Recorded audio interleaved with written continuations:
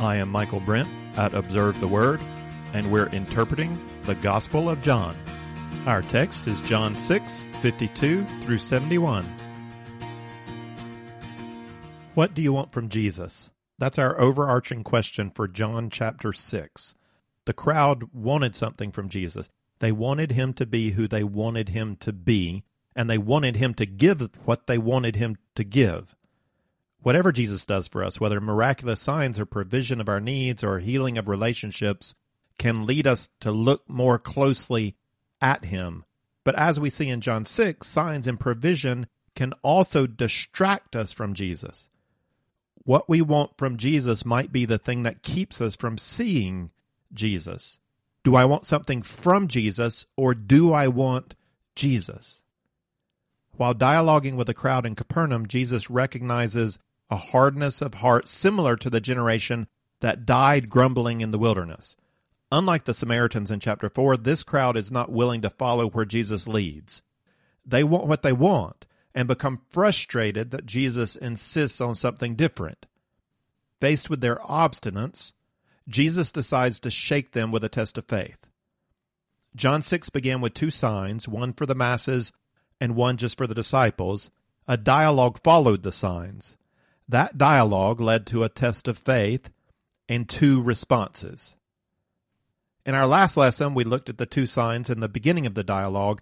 In this lesson, we pick the dialogue back up with the test of faith and then consider the two responses that follow. We'll start with the test. This is in John 6, 49 to 50. Your fathers ate the manna in the wilderness, and they died. This is the bread which comes down out of heaven, so that one may eat of it and not die. I am the living bread that came down out of heaven. If anyone eats of this bread, he will live forever.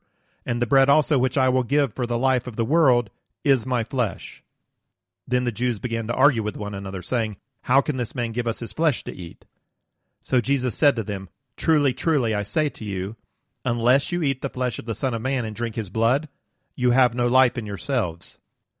He who eats my flesh and drinks my blood has eternal life, and I will raise him up on the last day. For my flesh is true food, and my blood is true drink. He who eats my flesh and drinks my blood abides in me, and I in him. As the living Father sent me, and I live because of the Father, so he who eats me, he also will live because of me. This is the bread which came down out of heaven, not as the fathers ate and died. He who eats this bread will live forever. These things he said in the synagogue as he taught in Capernaum.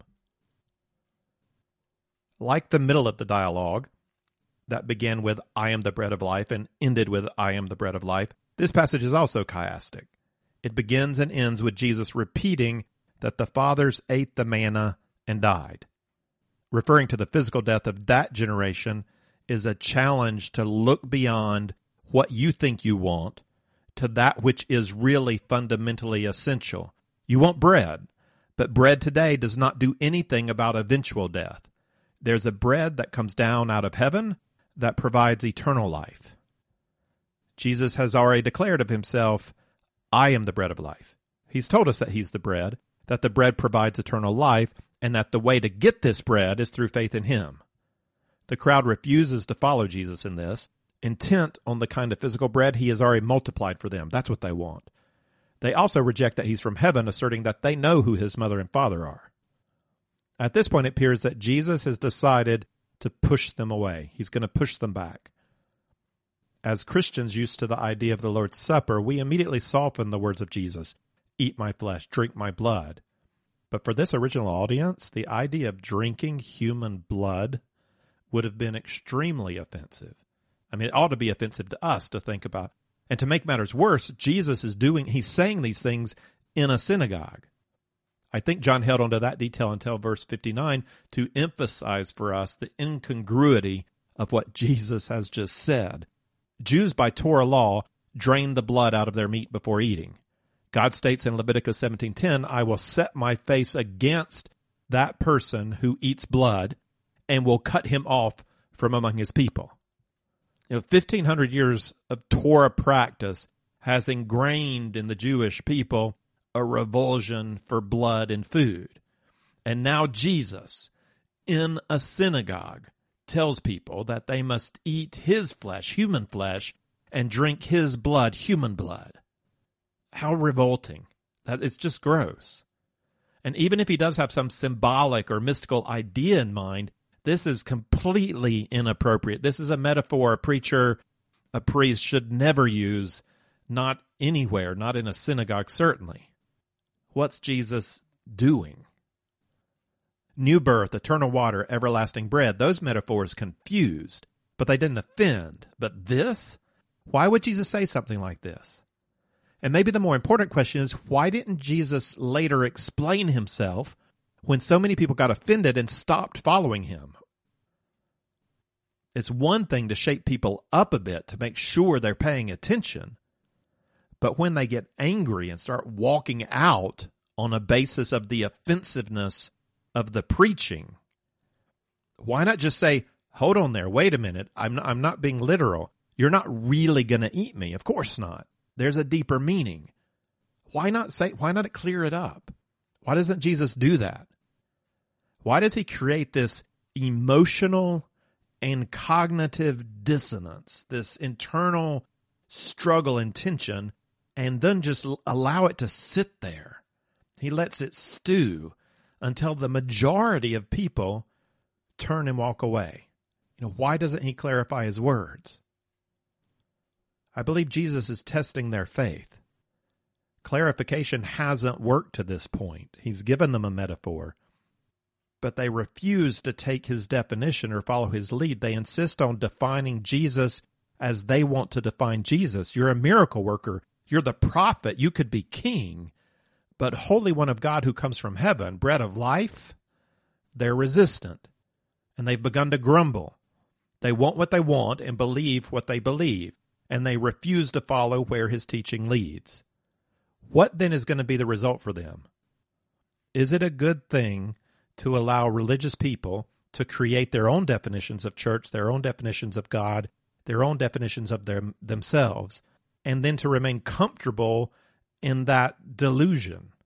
What's the end result of not believing in God the way God has revealed himself to be?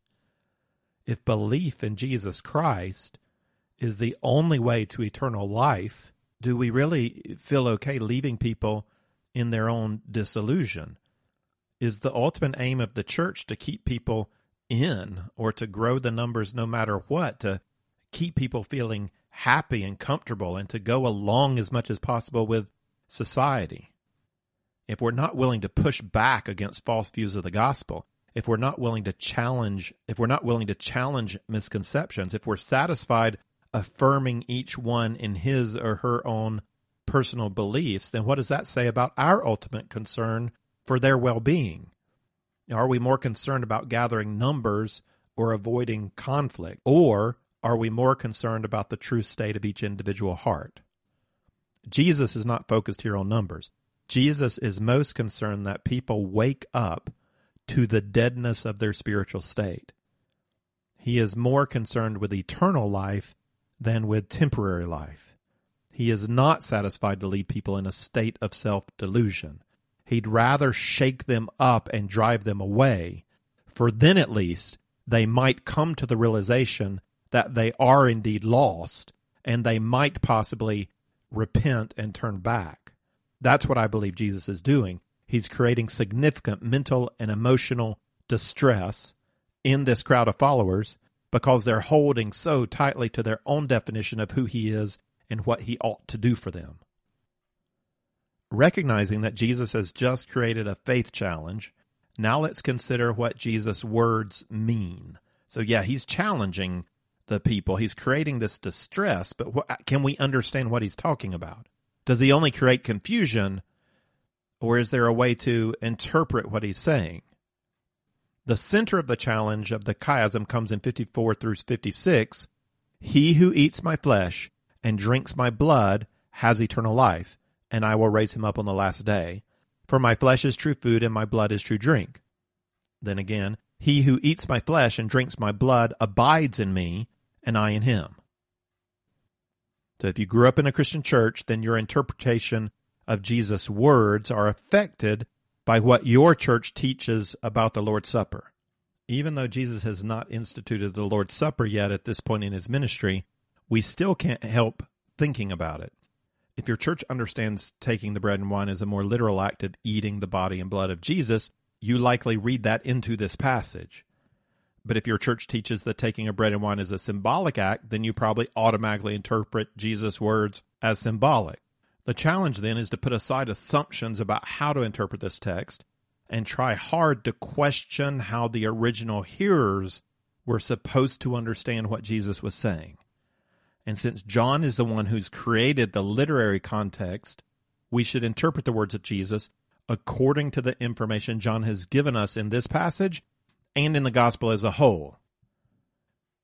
Now, Jesus certainly uses literal language. He literally says, "Eat my flesh and drink my blood." And he says the result is eternal life. This is abiding in me. And if you're from a church that treats this symbolically, you might immediately conclude that it's ridiculous to believe that we can somehow eat the flesh of Jesus or drink the blood of Jesus. But then Jews and Muslims will tell us that it's ridiculous to believe that God's both one and three, or that God could become a man. And we would argue that the Trinity and incarnation are not ridiculous at all, rather they're mysterious, being beyond our full grasp because we're speaking about the nature of God. Well, the same could be said about the Lord's Supper. A Christian could argue that we do eat the flesh of Jesus and drink the blood of Jesus in a real way that's somehow beyond our full comprehension because it has to do with the nature of God. It's not ridiculous, it's mysterious. So without concluding too quickly whether Jesus is speaking somehow literally or symbolically, we can ask whether the text points us in one direction or the other. What's our reason for interpreting the text the way we interpret it? In fact, you may want to pause this lesson right now and think about that. If you believe this text is speaking symbolically, then what in the text leads you to discount the fact that it sounds literal? Or if you think it's literal, what in the text leads you to reject the idea that Jesus is speaking symbolically? And what observations lead to your interpretation? Here are my thoughts. Here are 4 reasons why I think Jesus is speaking symbolically here about spiritual realities. First, the teaching of Jesus recorded in John has shown Jesus speaking symbolically about spiritual realities. We've seen this before. Nicodemus questioned whether a person must enter a second time into his mother's womb to be born again. The answer was no. Nicodemus interpreted literally a metaphor about spiritual regeneration. Similarly, was Jesus speaking literally to the woman at the well about physical water? No. And we'll see in chapter 7 that Jesus connects water welling up inside the believer with the Holy Spirit. He wasn't talking about a real well or real water that would continually produce. Jesus' words were about a spiritual reality of which physical water was only symbolic. We come then to the teaching about bread and find that Jesus is not talking about any bread at all. There's no real bread. But about himself, I am the bread of life. It's a metaphor. So then, when Jesus begins talking about eating his flesh and drinking his blood, we have good reason to believe Jesus is using physical metaphor as symbolic of spiritual reality. It follows. Second, taking the statement, I am the bread of life, as having a material reference that we can somehow eat would set this I am statement off from the ones that come later in the gospel. Jesus will also declare that he's a light, but we don't have any ritual that imagines Jesus as physical light. He'll claim to be the door and the vine, but both of these are also taken symbolic of spiritual reality. Jesus is not a door to be literally open, nor is he a vine to be literally planted. If we interpret Jesus' words consistently through John, then he's not saying that we can somehow literally eat his flesh and drink his blood. I am the bread of life points to a spiritual reality, not a material ritual. Third, let's consider the spiritual reality. If Jesus is declaring that literally eating his flesh and drinking his blood produces eternal life, then we would have to conclude that eating the Lord's Supper is the means by which we gain eternal life. And some indeed conclude that. They stay consistent with their belief, but is that what Jesus has been teaching through the Gospel of John? No, it's absolutely not. That is not what Jesus has been saying.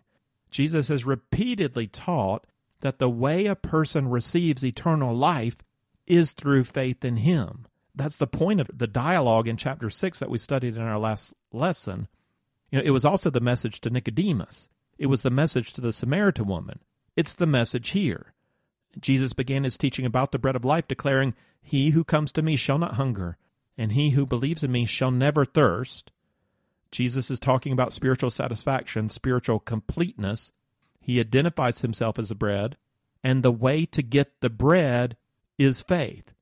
Eating and drinking of Jesus becomes synonymous with faith. In verse 40, he said, "This is the will of my Father, that everyone who beholds the Son and believes in him may have eternal life." The promise of eternal life Jesus gives in 54 says that whoever eats my flesh and drinks my blood has eternal life. Belief is parallel to eating and drinking. Eternal life doesn't come through the Lord's Supper. Eternal life comes through believing in Jesus.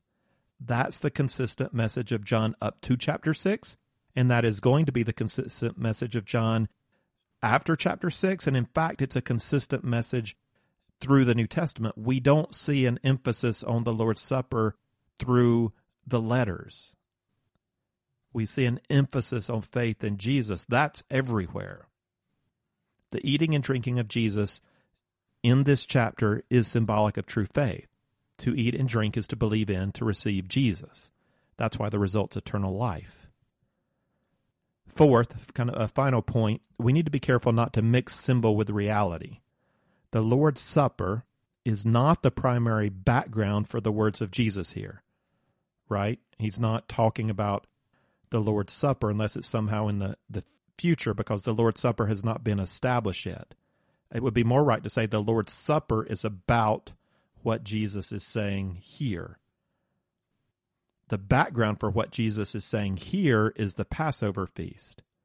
And later at the last Passover, that's where Jesus is going to institute or establish the Lord's Supper. So there's a connection between Jesus' words here and the Lord's Supper. That connection is the Passover.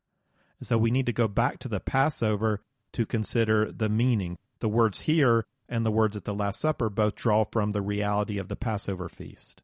Both take meaning from the Passover feast. So we think back in the Old Testament, flesh and blood. What's flesh and blood about? Well, Leviticus chapter 17 is pretty clear that flesh and blood are connected to the sacrifice of atonement. They're not to be taken separately, like flesh is one thing and blood is one thing, but as a whole, it's flesh and blood. Flesh and blood are the whole sacrifice, both together representing the animal whose life is given up.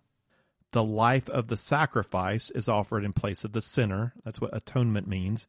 This is a kind of a sacrifice that's offered in place of someone else. As the blood drains from the animal, the vitality of the flesh is seen to drain away. The eyes close. It's like the animal goes to sleep. The body stops moving. The life is gone. So giving up the flesh, giving up the blood is giving up life. The animal is sacrificing life. And if we don't want to be completely scandalized by the words of Jesus, thinking he's talking about some kind of mysterious cannibalism, then we need to understand his reference to flesh and blood as a reference to sacrifice. And since John's already informed us that this is the time of the Passover, and all our language has been from the manna in heaven and the coming out of Egypt, the most immediate reference for sacrifice is the Passover lamb. That's what we're supposed to think about at Passover. When Jesus institutes later the Lord's Supper, that's what people are supposed to be thinking about. When he talks about flesh and blood, you're supposed to be thinking about the Passover lamb. And you remember that lamb had its blood smeared on the doorpost of Jewish homes during the last plague in Egypt, so that the angel of wrath would pass over those homes and the firstborn would not die. That lamb was symbolic. That lamb didn't really protect people. It didn't really take away sin. It pointed ahead to a true sacrifice of atonement. John the Baptist recognizes that this symbolic sacrifice of the lamb comes true in Jesus. And so when Jesus comes to be baptized, we read this in chapter 1, John the Baptist cries out, "Behold the Lamb of God who takes away the sin of the world." So what is Jesus talking about when he's talking about flesh and blood? He's talking about Passover lamb. that people ate. People ate the Passover lamb. But he's talking about himself as the sacrifice.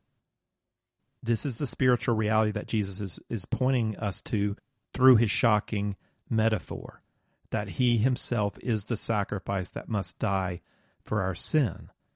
That's why it provides eternal life. Jesus provides eternal life for us by taking punishment on himself so that the wrath of God will pass over. His flesh and blood is the sacrifice of atonement. Eating the bread and wine at the Passover feast was a reminder to Jews of God's great salvation out of Egypt. Eating the flesh and blood of Jesus is not something we do literally. It's a symbolic way of remembering God's even greater deliverance from sin. Jesus is calling on us to believe in him as the Passover lamb. Eating is receiving. When we take the Lord's Supper, we proclaim our faith in Jesus through a symbolic act. By eating the bread and drinking the wine, we proclaim our faith that Jesus indeed gave up his own flesh and blood for us as the true sacrifice of atonement that takes away our sin and makes possible eternal life. Let me sum up these 4 points. We could interpret Jesus' words as a mystical eating and drinking of the flesh and blood of Jesus in some mysteriously real way. But to make such an interpretation is to reject the information we've been given through the Gospel of John. Up to this point, whether with new birth in Nicodemus or living water in the Samaritan woman or bread of life in this crowd gathered, the metaphor has always pointed to a spiritual reality apart from any material counterpart. The material is not in mind, only the spiritual. We do not really crawl into our mother's womb to be born again. So why would we then at this point argue that the eating of Jesus' flesh and the drinking of his blood deviates from our consistent interpretation of John, in this one instance, to require a real material eating of Jesus? In fact, to this point in the narrative, with Nicodemus and the Samaritan woman and the gathered crowd, John has emphasized that the inability to understand Jesus' use of metaphor to point to a spiritual reality shows a lack of faith, a lack of sight. To insist on a physical or material meaning in the metaphor of eating and drinking is to make the same interpretive mistake that has been consistently pointed out in those who don't see, who don't believe. Eating and drinking here is intended to shock the audience, but the interpretive principle remains the same in John. Jesus is speaking about spiritual reality to all who are willing to follow where his teaching leads. He is the bread of life. He's the source of eternal water. To eat and drink is to believe and receive. This is a test of faith. We read next how the majority responds to the test. This is John 6:60-66. Therefore, many of his disciples, when they heard this, said, "This is a difficult statement. Who can listen to it?" But Jesus, conscious that his disciples grumbled at this, said to them, "Does this cause you to stumble?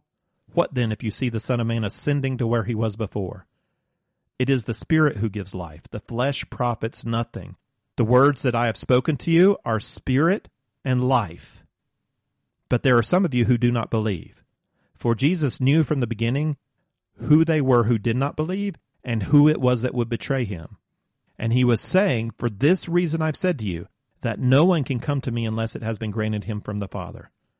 As a result of this, many of his disciples withdrew and were not walking with him anymore. Notice that John's identification of the audience just changed. Earlier, in verse 52, John told us that Jesus was talking to the Jews. And this is not the Jews down in Jerusalem, the leaders who are opposed to him. In this context, the Jews is a broad term for a crowd of gathered people. Everybody in Galilee is Jewish, and so they're the Jews. Now he tells us that many of Jesus' disciples found Jesus' words difficult to accept. These are disciples. They're not the 12. We know that because after these disciples have turned away and left, Jesus is then going to speak to the 12. So these are not the 12, but they're also not a randomly gathered crowd of Galileans. These are people who in some way identify as a follower of Jesus. That's what the word disciple means. It means follower. We know that people identify with Jesus without truly understanding who Jesus is. Way back in 2:23 Many believed in Jesus at the Passover feast, but Jesus, knowing what is in the heart of man, did not entrust himself to them. They said they believed, but what did they believe? Jesus knew they didn't truly believe. We're told the same thing about these disciples here. Jesus tells them here in verse 64, but there are some of you who do not believe. And then John says, for Jesus knew from the beginning who they were who did not believe. Jesus sees into their heart. Jesus is not surprised by the fact that many of these who followed him do not truly believe in him. Just as we have recognized in John that there is belief that is not true belief, and life that is not true life, so also there are disciples that are not true disciples. For these disciples, the word of Jesus proves too difficult for them.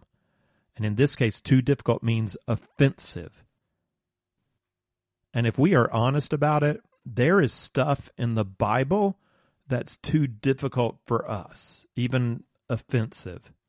We read parts of the Mosaic Law and we say, who can accept this?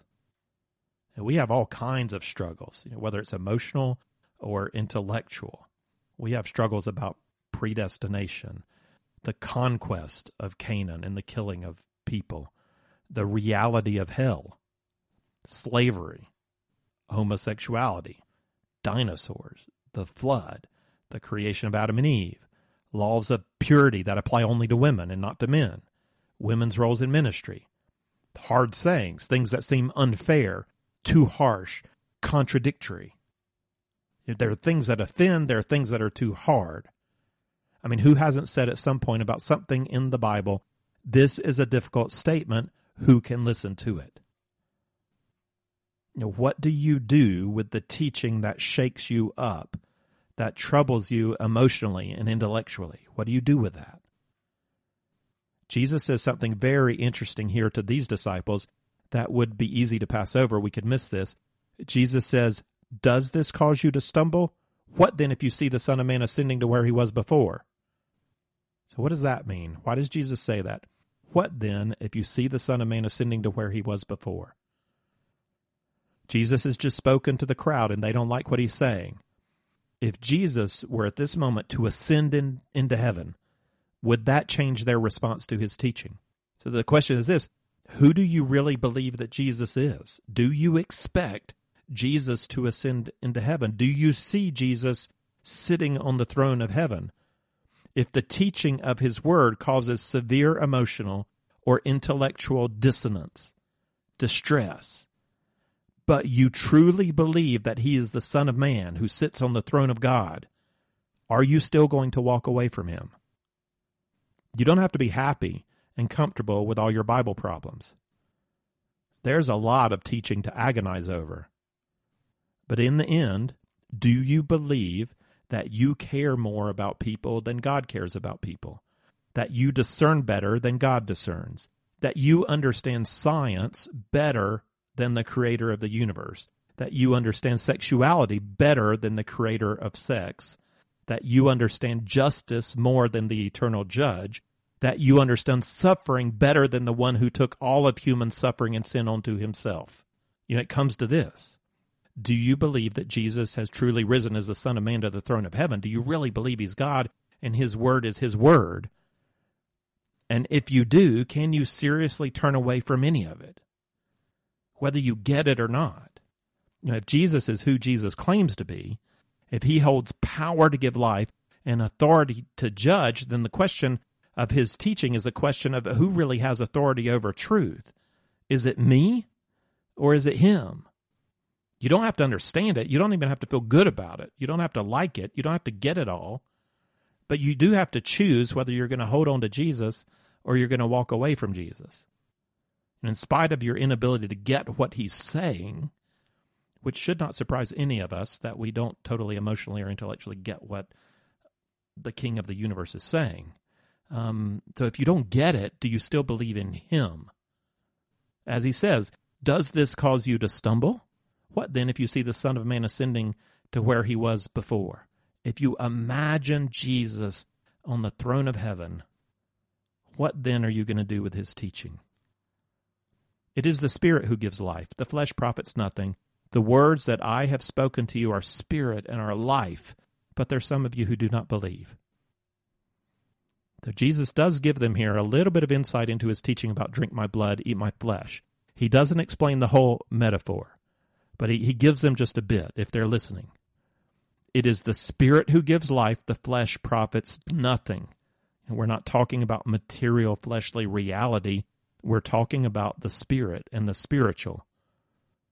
When we talk about new birth, when we talk about living water, when we talk about the bread of life, we are talking about something you can't see or touch or eat. Eternal life comes from the spirit, not from the flesh. The flesh profits nothing. He's been talking about the spirit, and he says it here plainly. The words that I have spoken to you are spirit and life.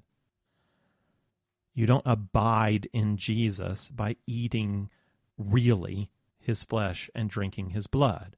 That's not mentioned at all in the great abiding in Jesus chapter in John 15.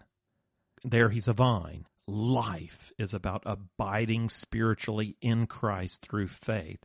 It's a spiritual relationship with God. And he gives them that hint. He doesn't stop and he doesn't cry out, it was just a metaphor, wait, come back. He's given them a faith challenge, and they're going to have to choose whether they stay with Jesus, even without understanding, or whether they turn away because they don't understand. They're going to have to make a choice. Jesus is forcing that on them. Jesus goes on to repeat an important point about faith that he's already made in this dialogue. It's not really up to these disciples. It's not by their own will or intellect or spirituality. They cannot, in fact, believe out of their own flesh. And this is one of those hard truths that might drive you away from Jesus. You have to decide. It comes out of Jesus' mouth. Is it too hard? Are you going to hold on to Jesus, or are you going to walk away? The Bible both challenges people with the responsibility to believe in Jesus as an act of their will, and also declares that people cannot do so unless God first opens their eyes to see. God must do something in the human heart in order for that person to see and believe. So even if Jesus were to ascend into heaven in front of them, they would not, as a result of that sign, accept his teaching. Miraculous signs don't bring about true faith. God brings about true faith. Remember what Jesus said in verse 37, all that the Father gives me shall come to me. And then in verse 44, no one can come to me unless the Father who sent me draws him. And then here again in verse 65, no one can come to me unless it has been granted him from the Father. Even seeing Jesus ascend into heaven is not going to change the heart of a person. God must open our eyes and draw us to himself. I met a young woman from Iran here in Zagreb who rejected Islam and chose to identify herself as a Christian. In her long journey from Iran to Europe, she found herself stuck in Serbia, unable to go further. The night before crossing into Croatia, she had a dream about Jesus. And when she woke from the dream, she prayed to Jesus for safe passage. And she got it. Somehow she miraculously, according to her, was able to cross into Croatia. And so she became a disciple or follower of Jesus. Like many asylum seekers from the Middle East, she didn't want to be in Croatia. She hoped to go further to a more affluent country like Austria or France or Germany. But being an EU country, all who register in Croatia must stay in Croatia to apply for asylum. Instead of staying, she prayed to Jesus for safe passage into Germany, but that was breaking the law, and she was caught trying to cross the border and brought back, and she was in trouble.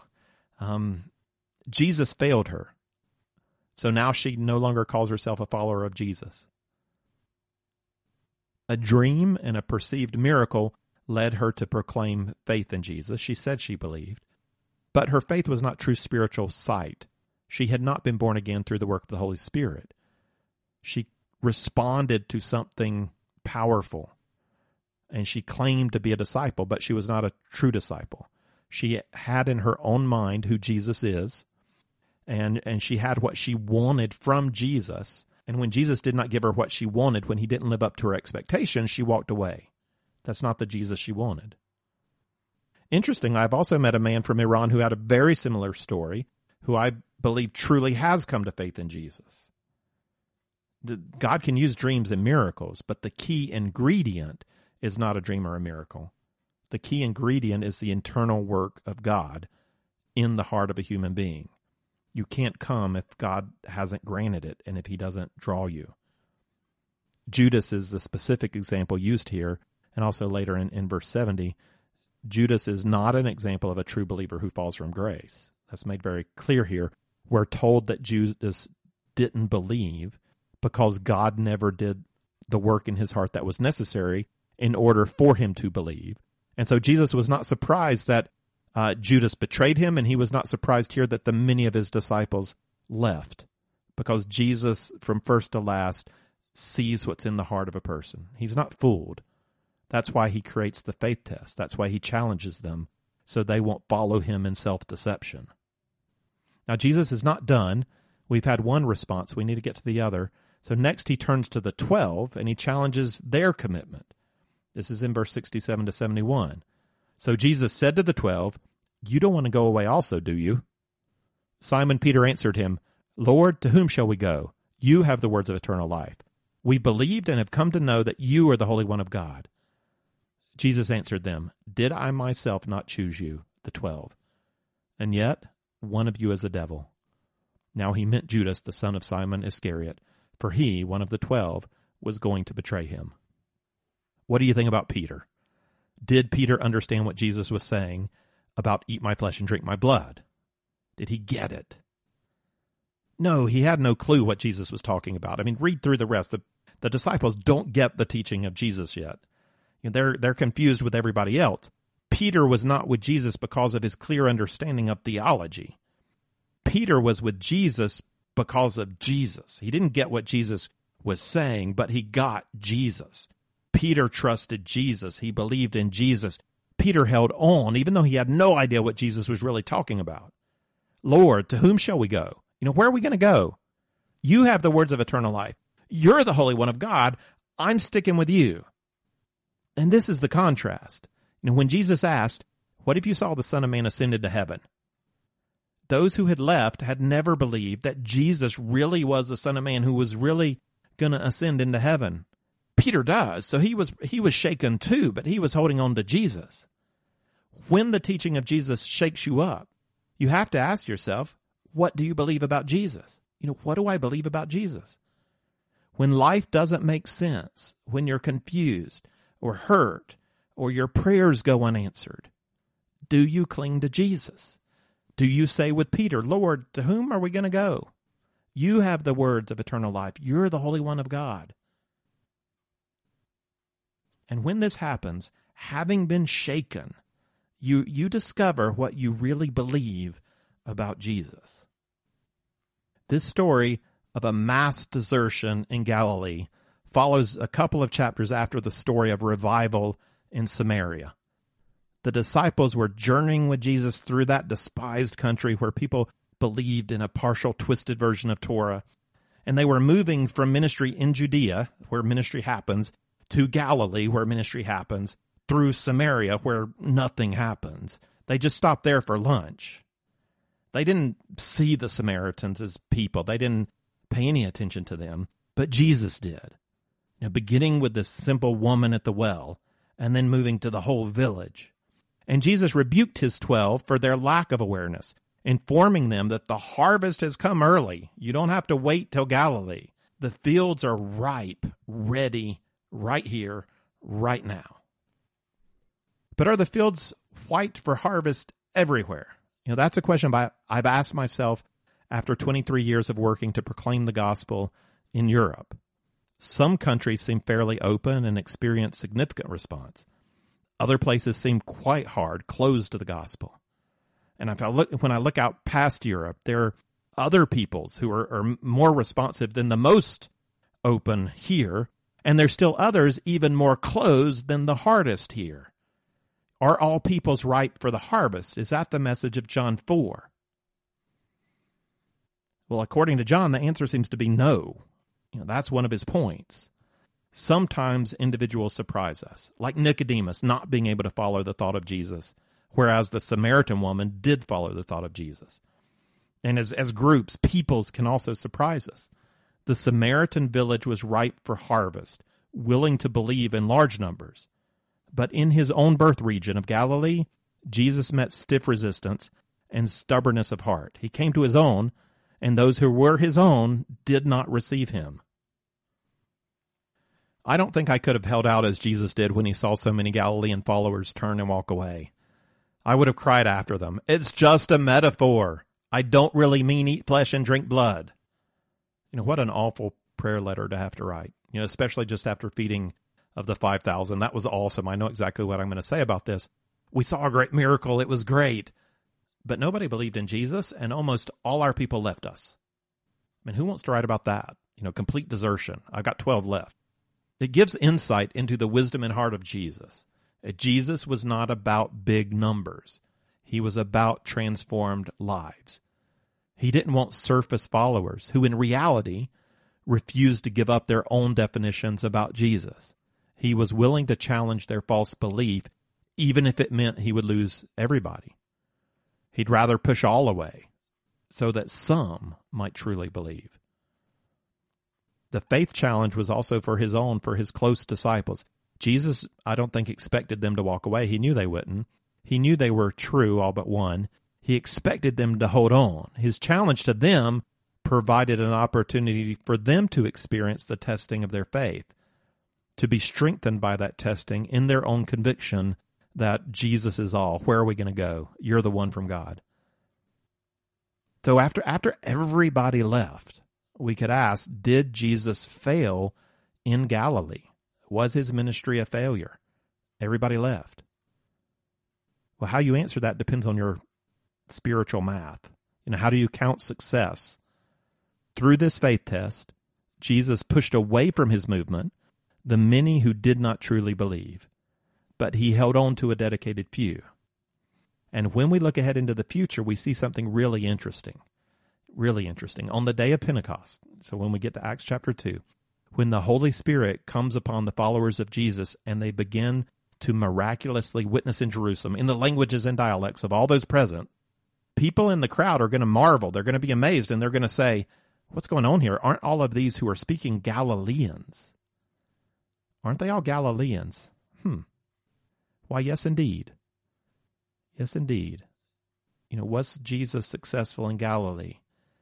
Maybe not if you go by breadth of numbers, but if you go by depth, if you go by those who held on, these are from Galilee, and they're about to turn the world upside down. If you would like the text of this lesson with some reflection questions, or if you'd like to see overview charts that go along with our study of the Gospel of John, then check out the resource page at observetheword.com.